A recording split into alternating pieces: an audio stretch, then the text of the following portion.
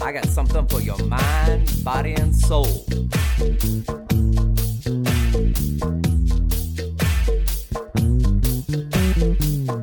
I got something for your mind, body, and soul.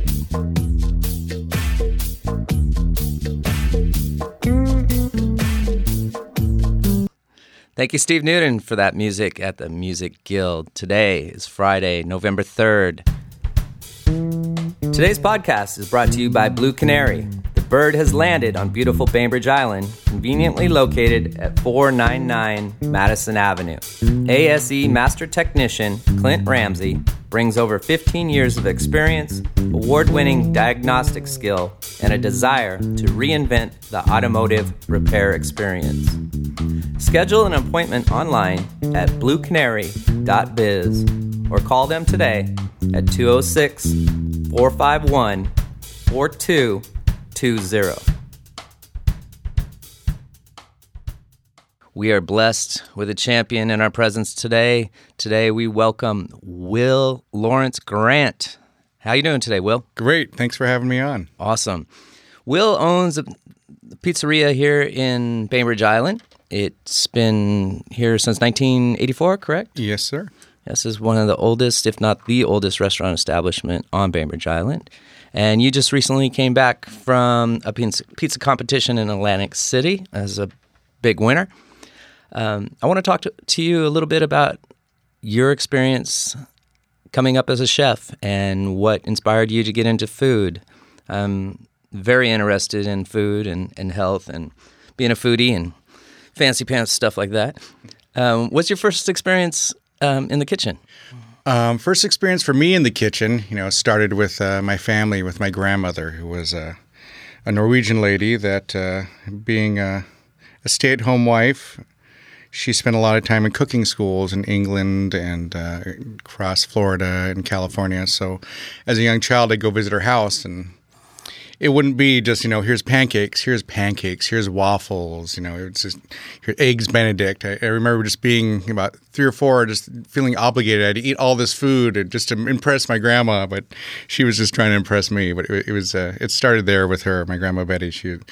She was a great gal and really instilled a lot of that love of food early on. And then my parents opening up our restaurant when I was 6, just a few years later, that really gave me kind of something to follow along. And, being that young, you really don't understand food and the love for food and stuff like that. It wasn't until I got a little bit older that I really got passionate about it and really got involved with the restaurants that my parents had. Do you remember the first thing you cooked for yourself, by yourself?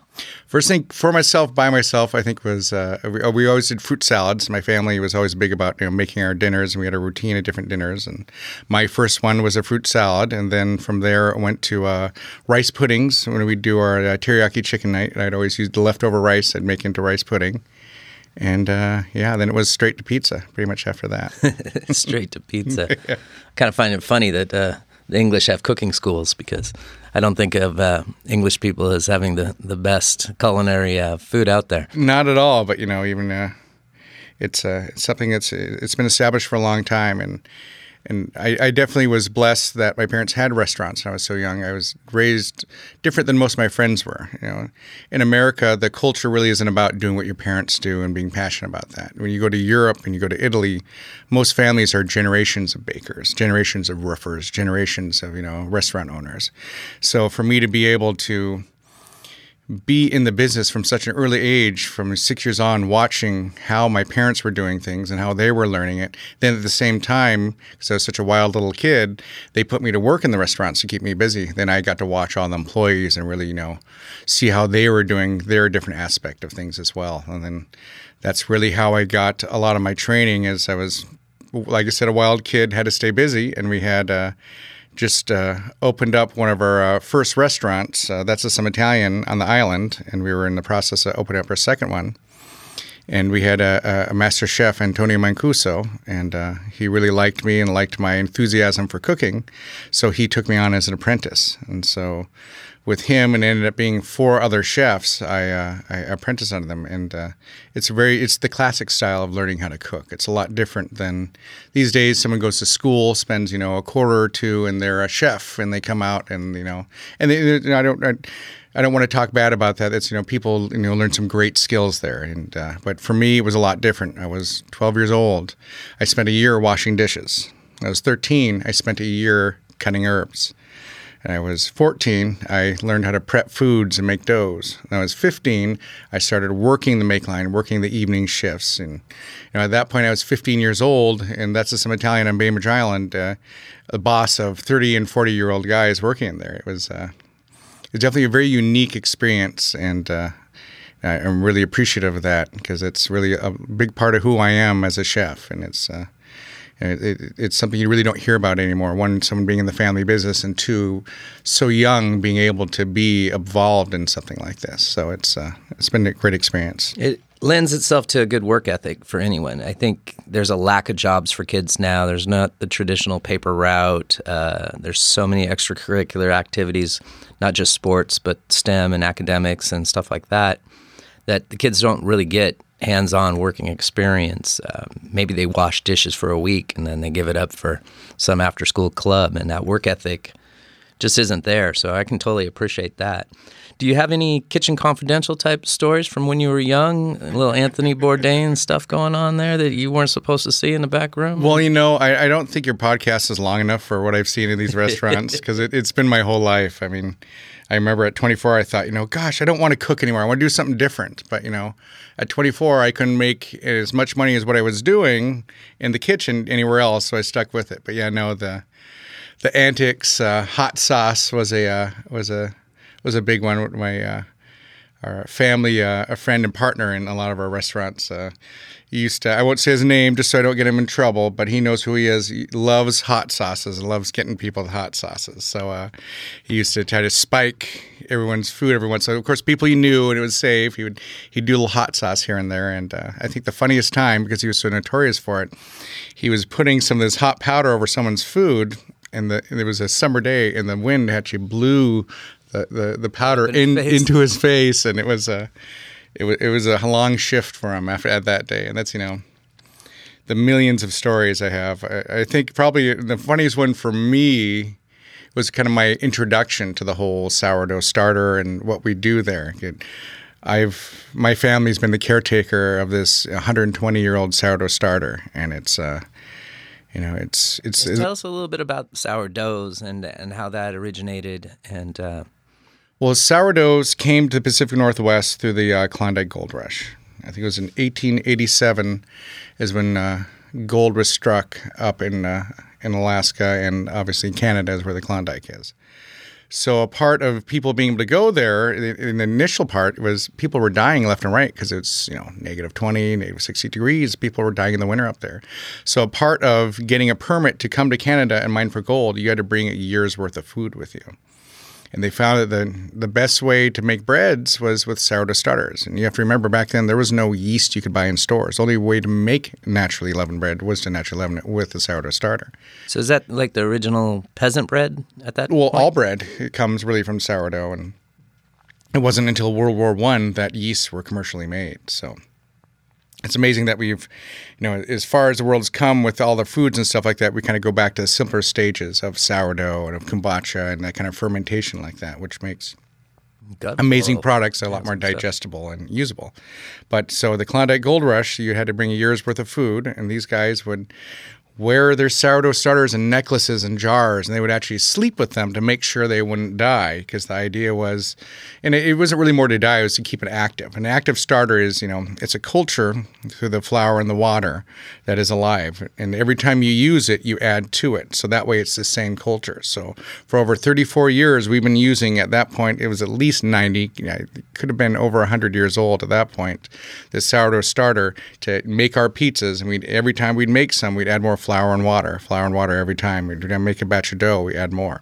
And the key is that about 12 hours after adding that flour and water, it starts bubbling and gives off the natural gases. It's doing the natural fermentation. And then it replicates itself? Exactly. It replicates itself. And then from there, you can make different breads. You can make sourdough fritters. You can make sourdough pancakes. You can make sourdough breads. And for us, we're not as traditional with the pizza the way we've done it, but it's kind of fun that we're a non-traditional way with one of the oldest sourdough starters in the nation. So it's.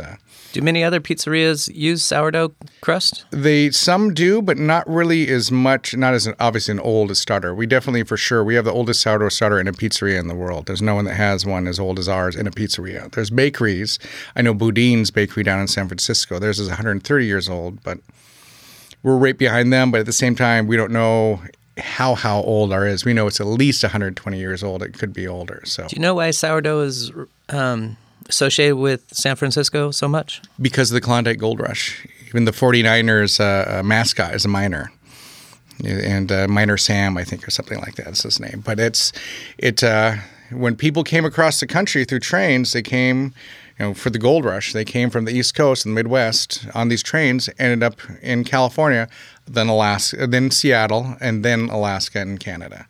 So that's the way it kind of came up through there, and that's why the culture of it is there. And that's really, they've kind of harnessed that with their waterfront and their downtown society with the miner and all that good stuff. I don't know if this is a true statement, but it's not the first time I've said something untrue. Is sourdough bread the healthiest bread you can eat because of the fermentation process? Absolutely, it is. It's more digestible. When you deal with the more you ferment a bread, the more naturally it's feeding on the starches and making it more digestible. When I went to my pizza school, I call it my pizza master's degree, where I became a registered pizzaiolo in Italy and America last July with Tony Gemignani, and the big part of that was learning about the wheat and the enzymes and how really you can make a more digestible bread, which makes an easier bread. You don't want to sit and, after a lot of places you go eat pizza, you eat it and you have just this big kind of gut bomb that's hard to digest. You sit and you just you don't feel well. Well, with our pizza and other styles of pizza, it's a lot more digestible because we let our pizza ferments, or the dough. When we make it, we let it ferment during the process, 10 minutes just sitting before we add salt and oil. And then on top of that, after it's made and balled up, we let it ferment for 42 to 72 hours, or 48 to 72 hours. So up to 3 days, huh? Mm-hmm, absolutely. Wow. And that's when, in my eyes, that's when it's ready to go. Is that in a refrigerator or? It's refrigerated, yes. Gotcha. I don't know the whole process. I buy my crust pre-made. You ever tried a cauliflower pizza? I have not tried one yet. I'm a sourdough guy. It's hard for me to try anything but sourdough pizza. Nice. What was the first pizza you made? The first pizza I made was a cheese pizza. It was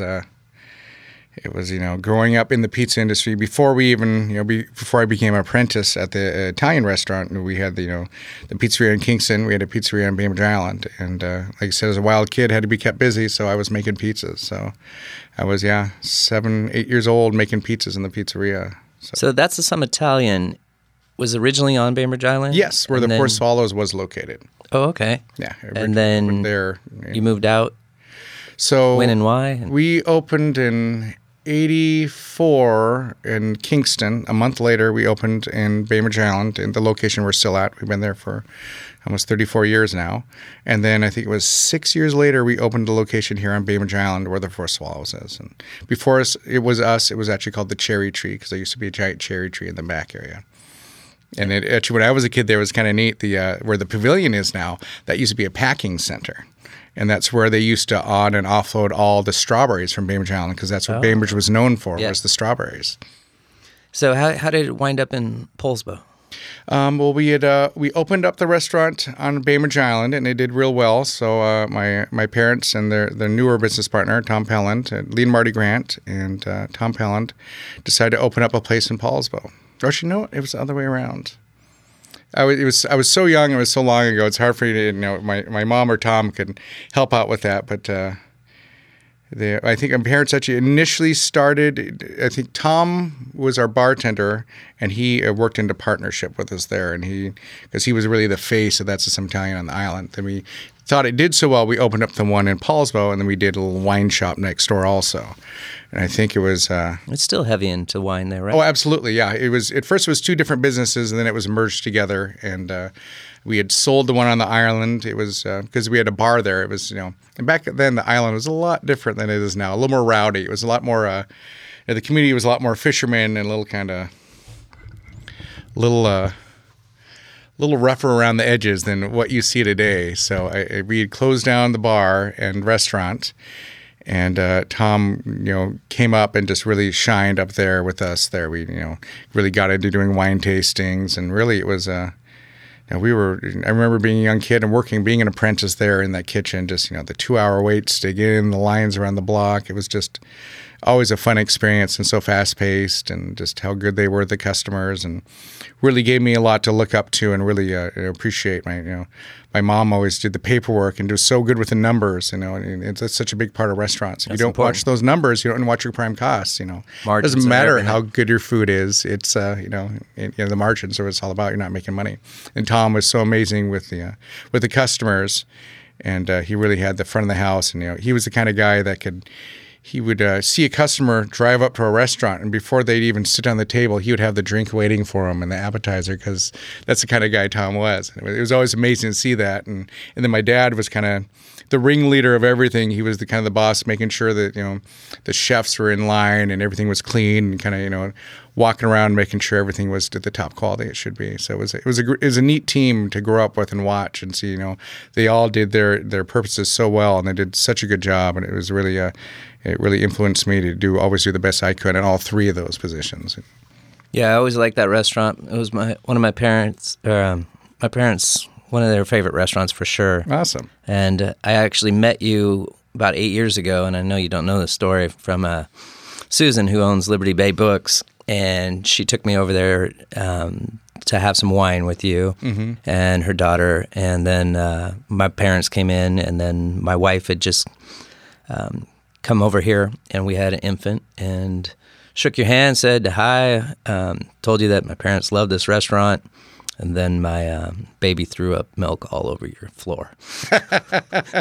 And just to tell you, you were way cool about it at the time, and that was only one of 2 times the kid ever threw up. Oh, and funny. It was all over my wife and all over your restaurant, and it was horrible.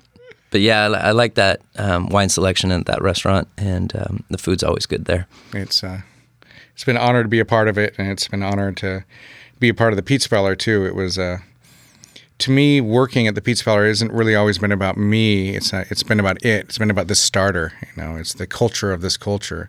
The more you feed into it, and the harder you take care of it and do the best you can with it, it would always do well and take care of me also. So it was always about what's best for the restaurant. All three of those guys kind of taught me that, and I saw that. And to be able to know how to nurture a restaurant, if the numbers, your labor's too high, you need to watch it. Your food costs are, too high, you need to watch it. And these days, if your labor cost is too low, you got to watch it. You got to make sure you take care of your customers. It's not always about getting the bare minimum out of things. You got to be able to, make sure your customers leave happy.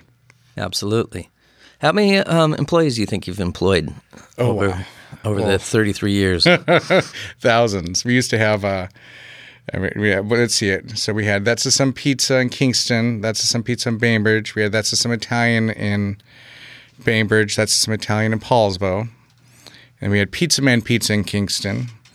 So, and then we've had Penelope's on the island, and I did a Dino's Pizzeria in Port Ludlow. And then we did That's Some Italian in Bremerton.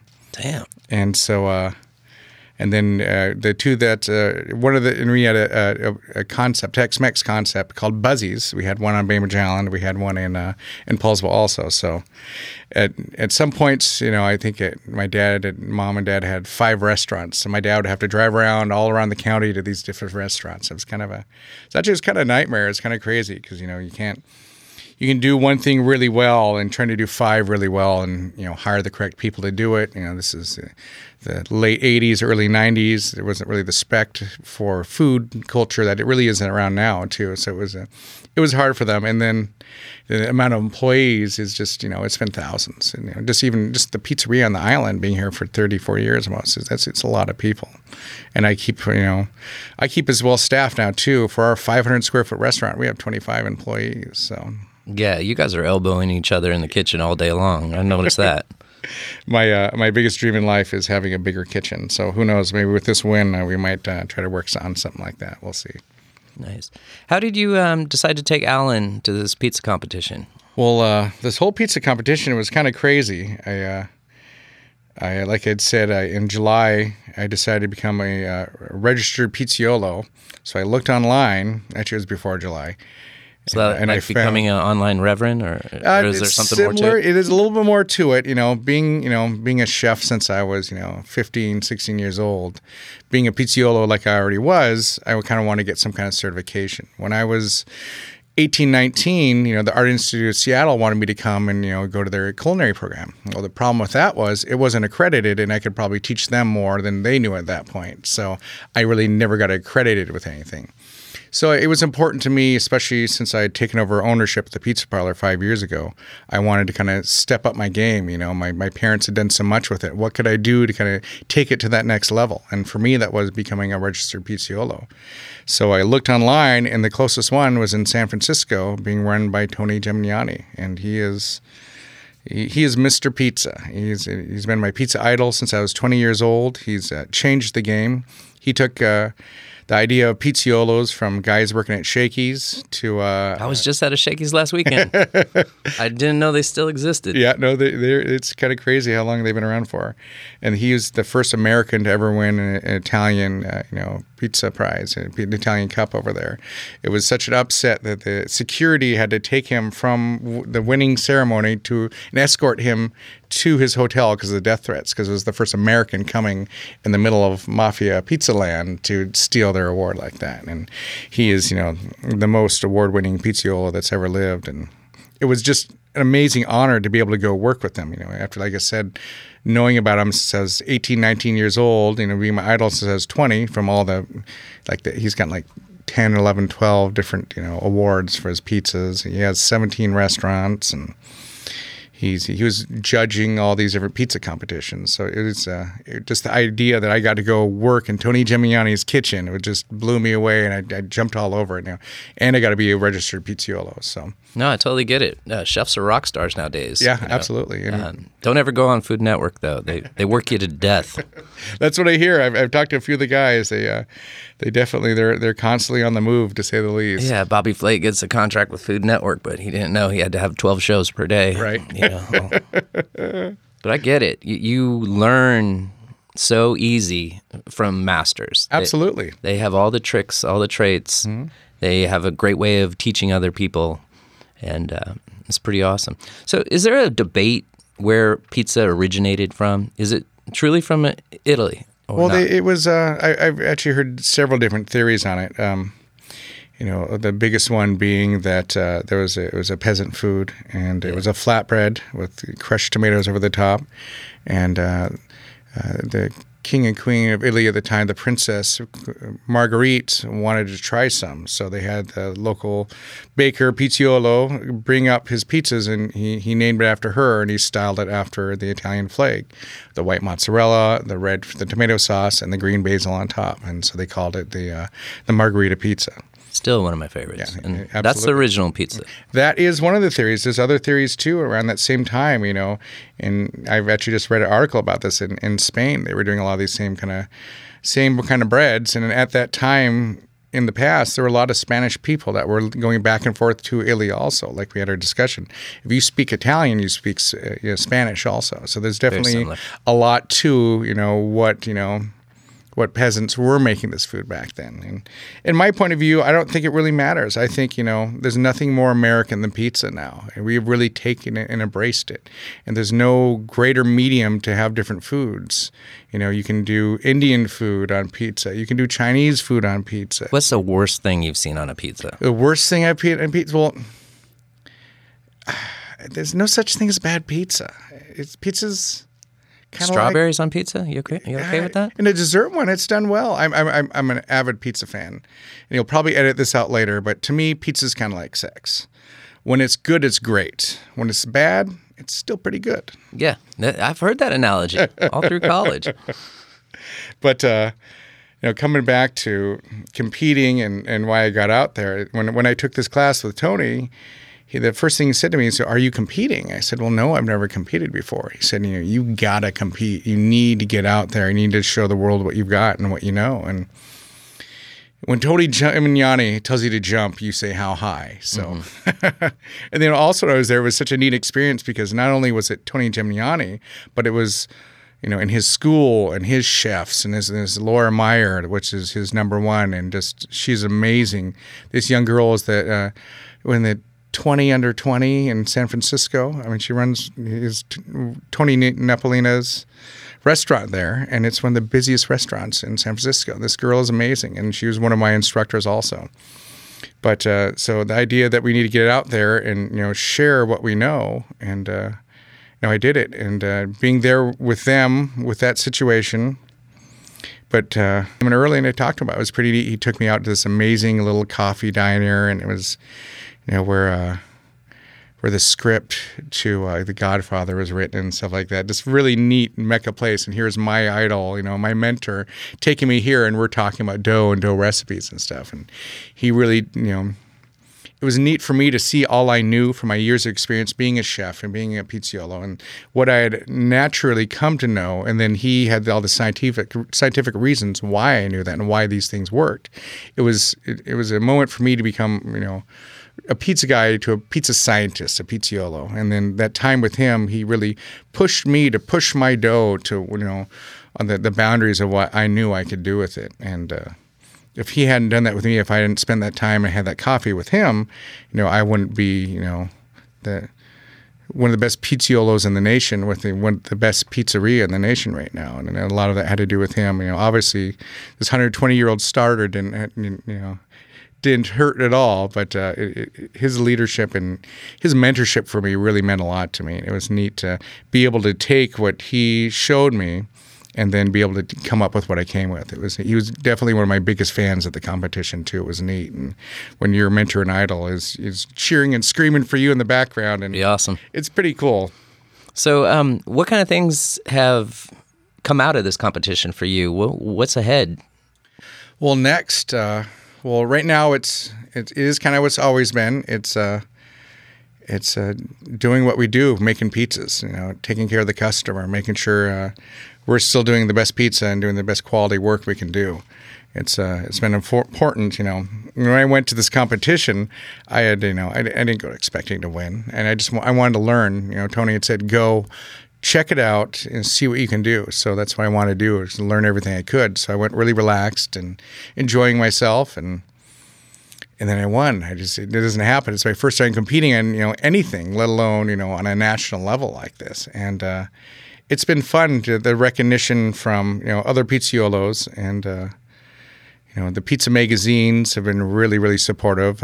Pizza Marketing Quarterly is coming out on Sunday to talk to me a little bit. Pizza Today, which throws all this pizza expo and through this pizza and pasta show, they've been unbelievable. Also, just the opportunities they give pizzaiolo like me to reach these kind of heights are amazing. And so I'm going to be doing some stuff with them. They have a new competition that they're going to be doing on the next Pizza Expo. It's the Entrepreneurs Under 40, the best new entrepreneurs under 40 kind of contest. So I'm going to be making a video about myself and the pizzeria, and then sending it in, and they'll decide if, I think out of 3 or 5 people that will come and actually speak at the Pizza Expo, and then everyone at the expo will vote on who they think is the next best entrepreneur under 40. And so I'm really excited to be a part of that, and just to go to the Pizza Expo again. The whole idea of this Caputo Cup was to get ready for the Pizza Expo. Well, I go to the Caputo Cup. Everyone's like, "Oh, you can retire now. You won the national championship." It's like, well, I kind of want to keep pushing myself. I want to push getting started. Exactly. So we're going to get over there, and I'm going to be closing down for a few days in March, and I'm going to be taking all my management, and we're going to be doing our best just to kind of show the world what our pizza is. And really, I'm kind of on a quest to make, there's New York thin crust pizza. There's Chicago deep dish pizza. There's Detroit, cheese crust pizza. There's California, barbecue chicken and crazy toppings pizza. I want Pacific Northwest to be sourdough pizza. So that's kind of my goal and what I'm trying to get across and build with other restaurateurs in the area and kind of to make our own region, because the whole idea of the sourdough and the Klondike Gold Rush comes through Seattle and through here, and it's a big part of who we are. We are like old sourdoughs. We're salty. We like what we like, and we do what we do, and we do it well. And there's an art to it. I think it's fun to share that with the world. That Seattle gets snuffed in food so many times. I think it would be great to kind of bring the whole Pacific Northwest to the forefront with our own style of pizza like this. Yeah, I think the food industry out here is awesome right now. It's really coming along, and Portland too, with the food truck culture, and pizza's good out here. And you see the Mod Pizza, and there's multiple franchises. Have you thought about franchising or expanding at all? It's always kind of in the back there. I have I think 3 or 4 of, if not, I'd say probably like 5 or 6 of one of the local chains. They started as That's Just Some People, and then they left because we haven't grown with them in that. And that's actually one of my motivations for my management staff is, if you work with me long enough, I will open up a restaurant with you. And that's kind of to really inspire passion. Like you say, there's not a lot of hands-on jobs for people, and with the new millennial workforce, everyone, especially the pizza industry, is always complaining, oh, millennials this, millennials that. Well, I'm at the tail end of the millennials. I'm actually considered one, which is kind of funny. But it's just the idea that they just need the right leadership. They're willing to prove whatever they can to you. You just got to be able to communicate them what you want from them. And that's that's what everyone needs, is good communication. And motivation. Absolutely. And it's been nice with this, the biggest thing I've gotten out of this award has really been to motivate my staff and see them, not just me so proud, but them so proud about what they do. And it's hard to inspire, And that's why West Coast really hasn't won a lot of pizza, championships. I'm the first person in Pacific Northwest to bring home the Caputo Cup because, the pizza culture isn't here. You go to New York, there's literally a pizzeria every corner, every block. Yep. I for a while, I ran a restaurant in Gloucester, Massachusetts, and this place was the same size as Bainbridge Island, and they had 25 pizzerias. I mean, it was just ridiculous. Here on Bainbridge Island, we have 5 places that make pizza, 2 deliver. It's not because people don't appreciate it, just they don't know about it. They haven't been experienced it. And that's the kind of fun thing about That's Just Some Pizza, too. We've been here so long. People just take it for granted. This is what pizza is. They don't realize that, our pizza is different from everyone else's. Yeah, there's so many options now. Gluten-free, thin crust, the deep dish, fruit, vegetables, multiple cheese, white pizza, which I like a lot. Mm-hmm. What's the key to your recipes? Well, it's that 120-year-old sourdough starter. It's definitely it's the foundation of who we are. It's the culture of culture, I call it. It's I like to try to feed my business and my career the same way I feed my starter, and it all starts with the care. And a starter will die in too cold. It can overproof in too much heat, so you're all constantly keeping an eye on it, making sure it's alive, making sure it's been fed, and there's recipes and processes in place to really take care of it. So it's definitely that 120-year-old starter is the big part of it. And like I said, not just of my recipes, but who I am as a restaurateur. You're doing some stuff with that starter, aren't you? Yeah, we've been lately now. Well, we've made it a lot wetter dough, so it's been great. I came back from California and I added a little more water, and it makes it a whole new beast. We went from basically making a bagel, same hydration as a bagel pizza, to going the same hydration as a French loaf. Just that in itself, what I learned with Tony, was pretty amazing.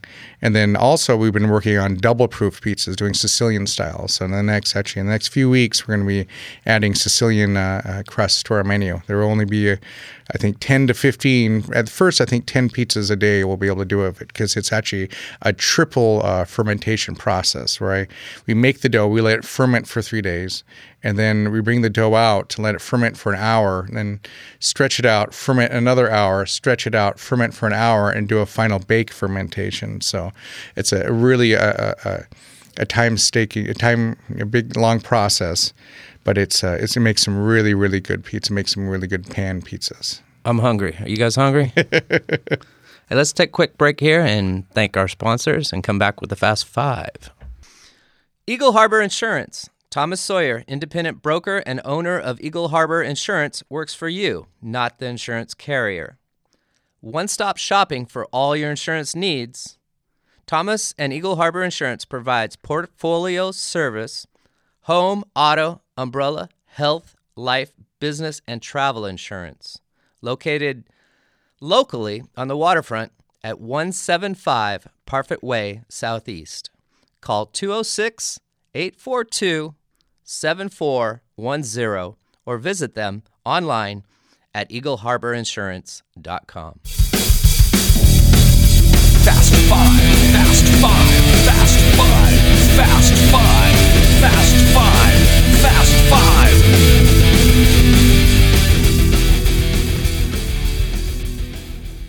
All right, Will, I got a segment here called the Fast Five. I'm going to ask you 5 questions real fast.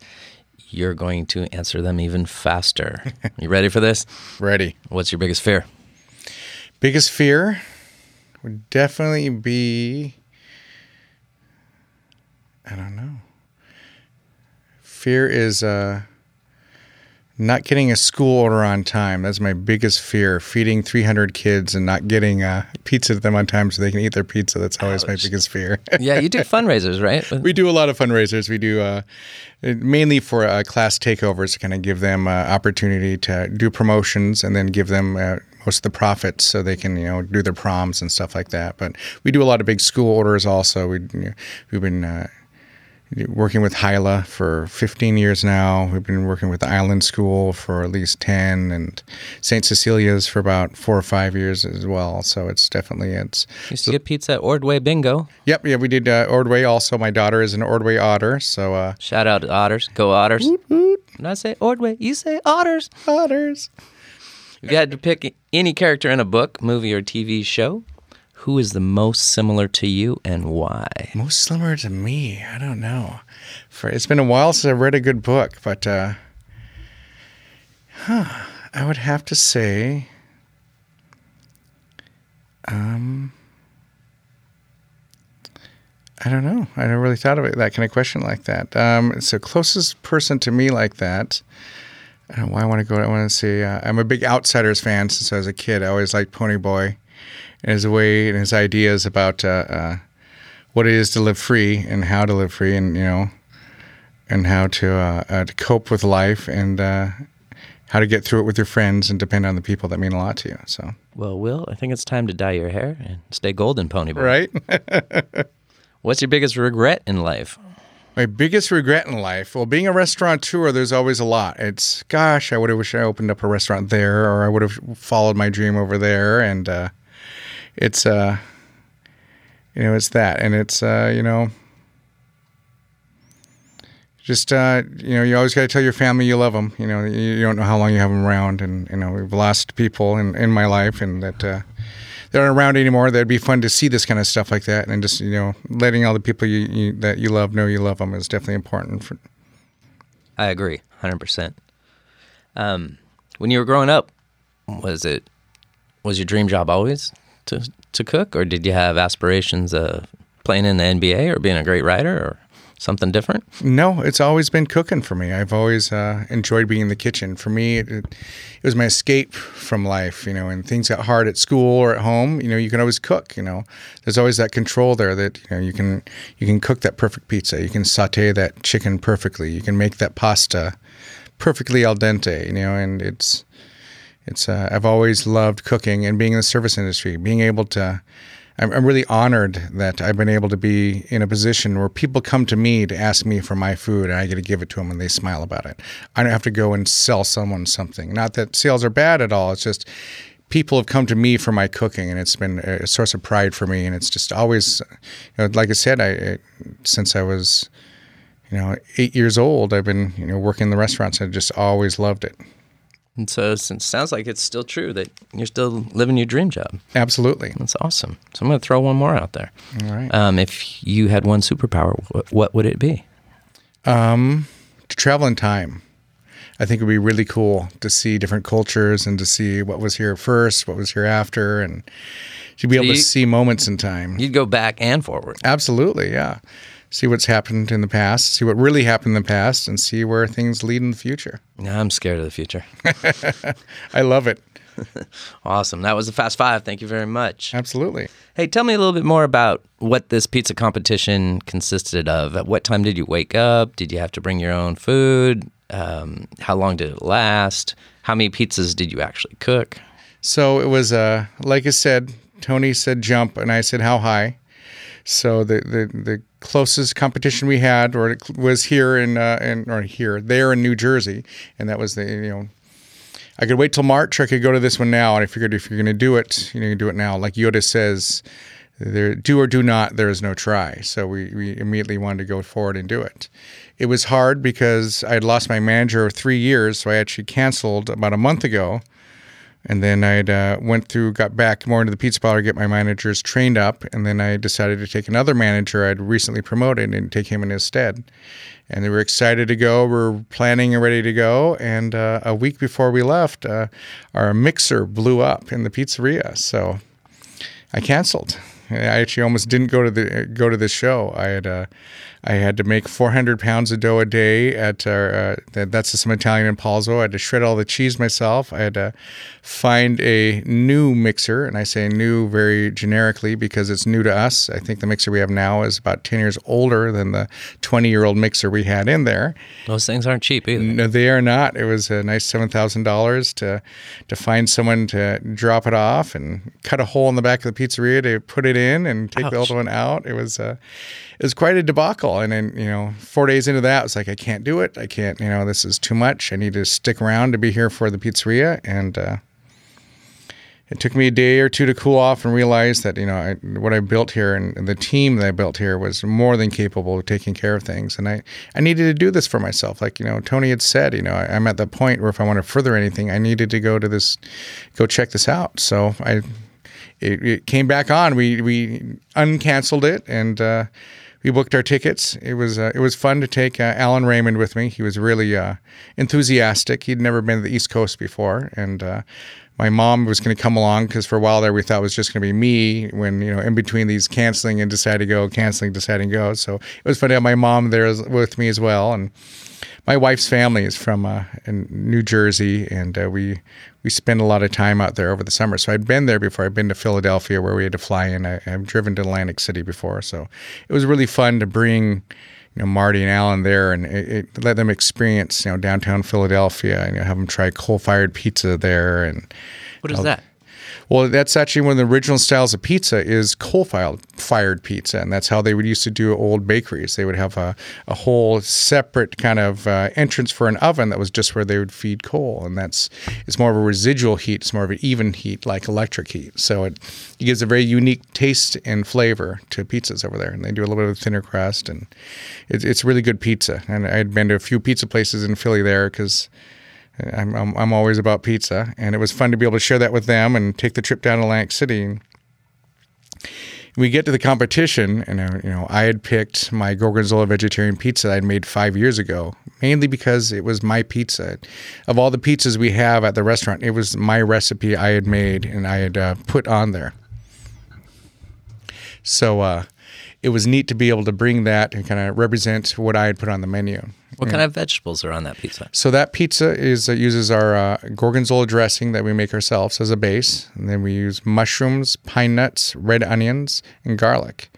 And then I have a little technique I use differently than most people. A lot of people put feta on before you cook a pizza. I actually put it on after you cook a pizza. When feta bakes, it dries out, the moisture escapes, so it's kind of crunchy. But when you put it over the residual heat of these 530-degree pizzas, watch you melt it down, so it's a lot creamier, almost like a goat cheese. So it's really got an amazing texture, and it really adds a lot of flavor to it.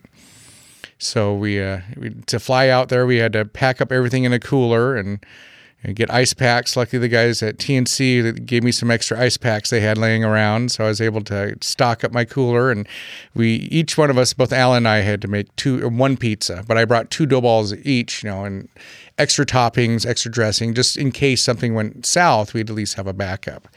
That's one thing I've learned in the restaurant business. You always have to have a backup. If you don't have a backup, things are going to go bad. So we flew out, and actually, when we got to Atlantic City, we put everything in the cooler they had in the room there. Well, 2 of the dough balls actually froze in the room because they always keep those things on the coldest they can, and they were stuck next to the hole for the condenser. So luckily, those froze and everything else kept from freezing. So, and then it ended up they thought out it wasn't an issue, but I didn't use those dough balls. But so we had to haul this cooler full of food over to the East Coast. I'd never really done that before. And How do you get that through TSA?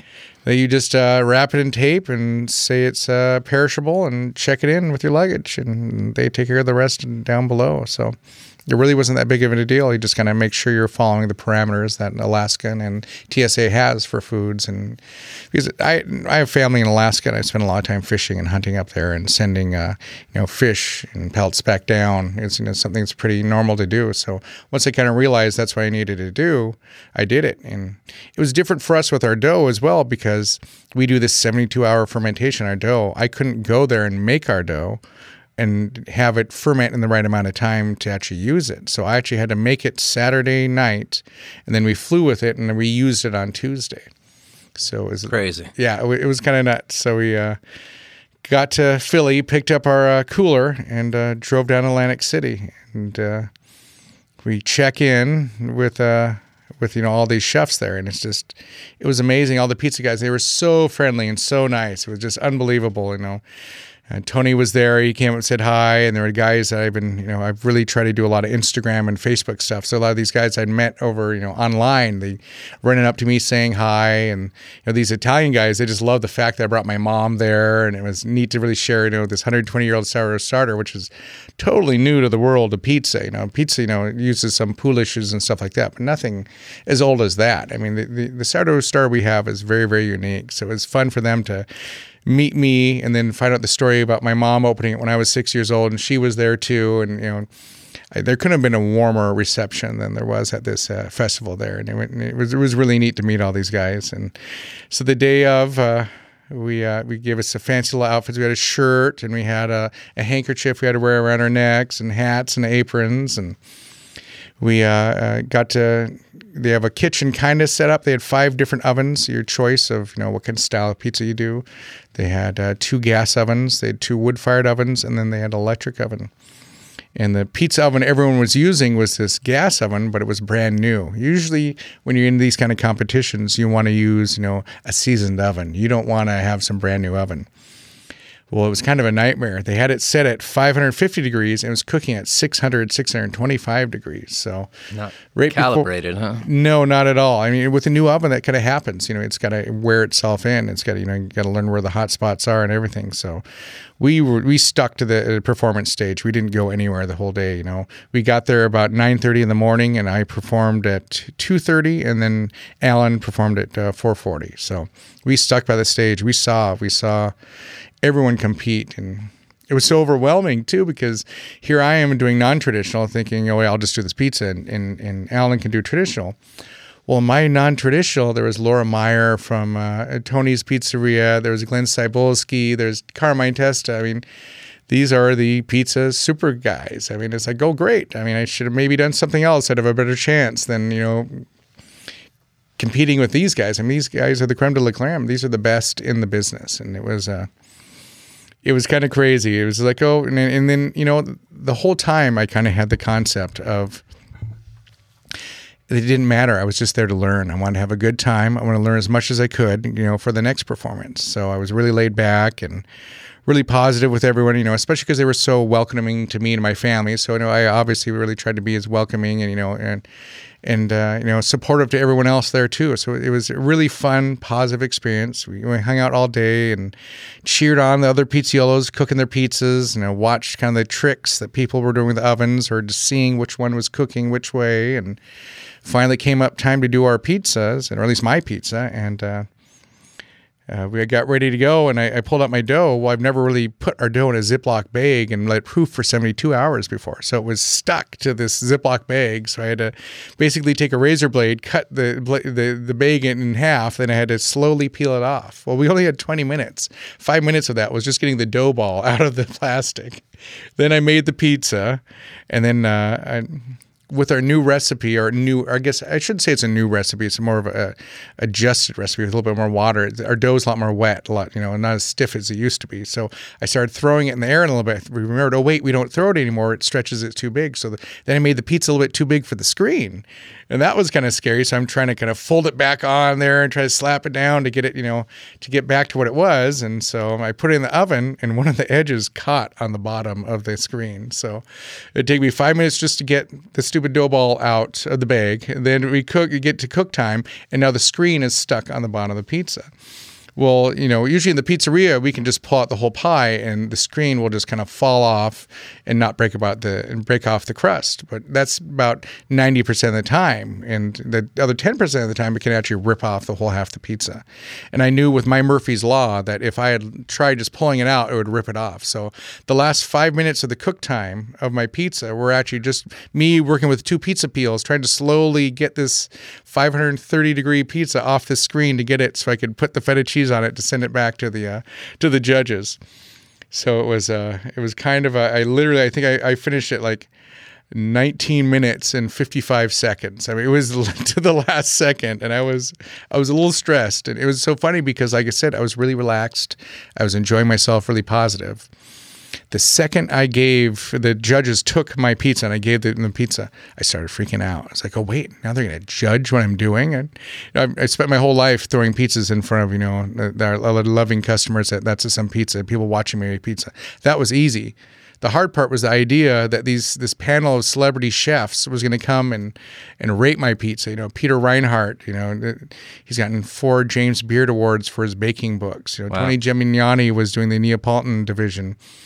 They had just these, the owner of Tutabellas in Seattle, these are the big guys, and they were judging my pizza. So it kind of freaked me out a little bit at that point. And how many pizzas you make a day?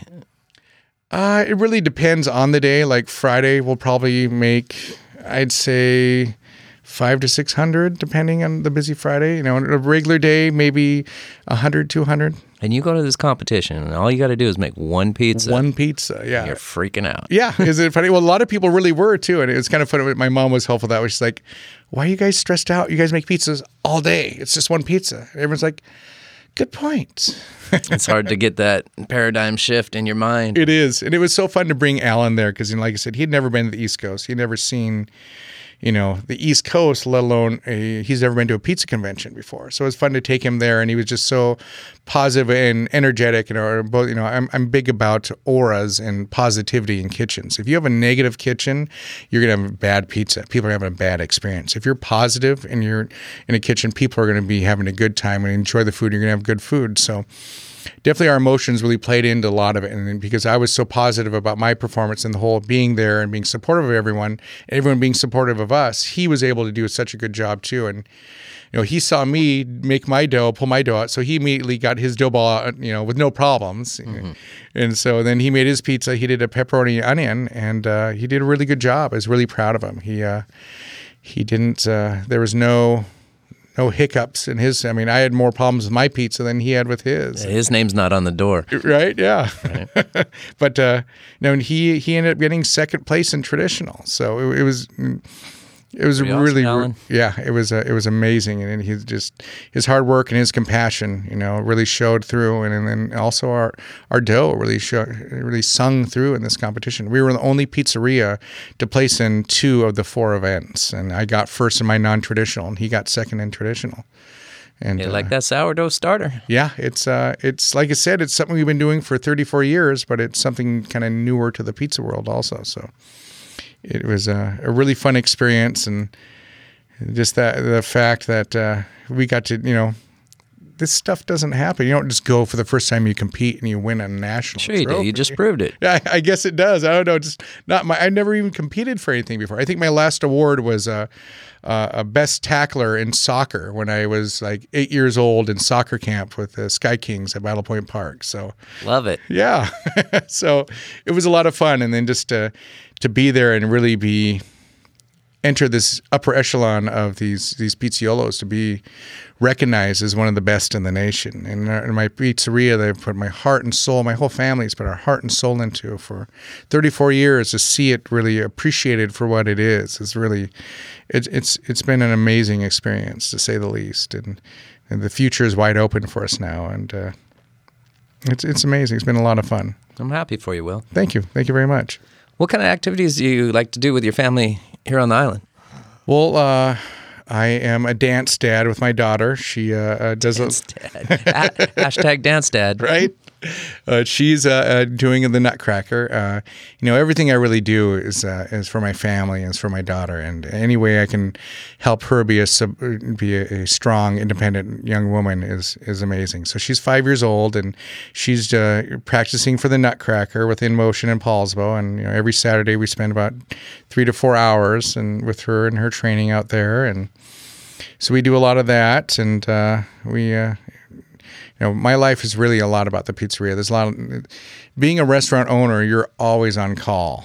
People think, oh, it's so luxurious. You can have days off whenever you want. It's like, well, yeah, until the shop needs me, and then I need to be there in 15 minutes. So, I've had situations where, the mixer broke down. So I was the one that had to take, all the ingredients to Paulsbo, make all the dough, and bring it back down. I've had situations on a Friday morning, our oven breaks.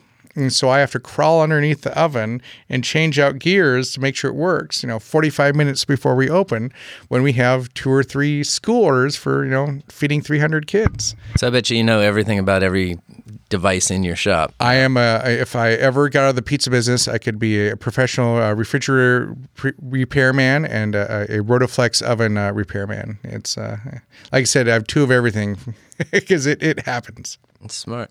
Hey, before we get out of here, what do you got coming up next? Any grand plans other than keeping your nose to the grindstone and doing some of that stuff that you talked about? The Pizza Expo is probably the biggest next step for us. Now we've kind of been received in the pizza world, and now it's kind of time for us to show the pizza world kind of what we got going. That's in March? And it's in March. I think it's the 19th through the 22nd. So we're actually going to be... Where's that located? It's in Las Vegas. So it's always a lot of fun to go see a show. And Adam, you're going to Vegas.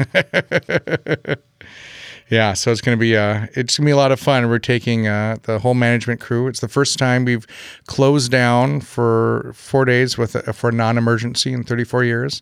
My dad raised me. He said, I always say, Willie, you get charged rent 7 days a week. You're going to be open 7 days a week. So I'm breaking this old golden rule, and we're gonna come and compete over there and do the best we can to share what we can. That's an awesome saying. And it's fun. It's been a really neat. The first time I met the sourdough starters when I was 5 years old, and we were opening our first pizzeria in Kingston. And my parents had been working on a weekly pizza competitions with their friend Phil Hausman. And that's where we got the sourdough starter from. He had this from his great-grandfather had this sourdough starter when he moved up from California. And so they came up with this amazing recipe, and they know that's where it came from. But to really do the amount of dough we had to do, they had to build up the starter. You have to, use that culture and keep adding flour and water, adding flour and water until it was this giant starter. So after we did that home, we had to transport it to the pizza parlor that we were opening the next day. So they had filled up this giant 32-gallon trash can full of the starter, and they had put it in the back of their pickup truck. You got to remember, this is the 80s. It's a lot different than now. Then my job as the 5-year-old was to sit in the back of this pickup truck and make sure that this sourdough starter didn't spill out everywhere, because this is the livelihood of a restaurant. Well, it was, late July, early August. It was hot out. They had just fed this, 90 to 100-year-old starter all this food. Well, and the heat activates yeast and activates the starter. So the lid blew off the top of this garbage can, and it started pouring down the sides of this can. So me as a 5-year-old, my one job is to make sure it doesn't hit the floor. I'm freaking out. I'm taking this starter and I'm flipping it back on itself, trying to keep it from touching the ground, just literally having a little panic attack, thinking I'm going to, fail at the one job I have with the new pizzeria and everything's going to be ruined. And I remember looking to the front of the truck because I was in the bed with this truck, and everyone is just hysterically laughing at me because here is this 5-year-old throwing the starter everywhere. They said, "Don't worry, you're going to be fine. It's going to be fine." And it's been interesting since that moment in my life. I've been the caretaker for this sourdough starter, and then with that same starter I met when I was 5 years old, that's who I went and I won this pizza championship with. 35 years later. That's amazing. 34 years later. So it's been a really cool ride, and it's fun. The culture of culture is what I'm all about now, and it's amazing. For my whole life, it's been about that sourdough and my relationship with it. Awesome story, Will. Thank you. Well, thanks for coming on to the Bystander Podcast today. That'sasum.com. Order your pizza now. I appreciate you being a sponsor of the show, and I look forward to eating many more pies with you. Thanks, Will. Thank you.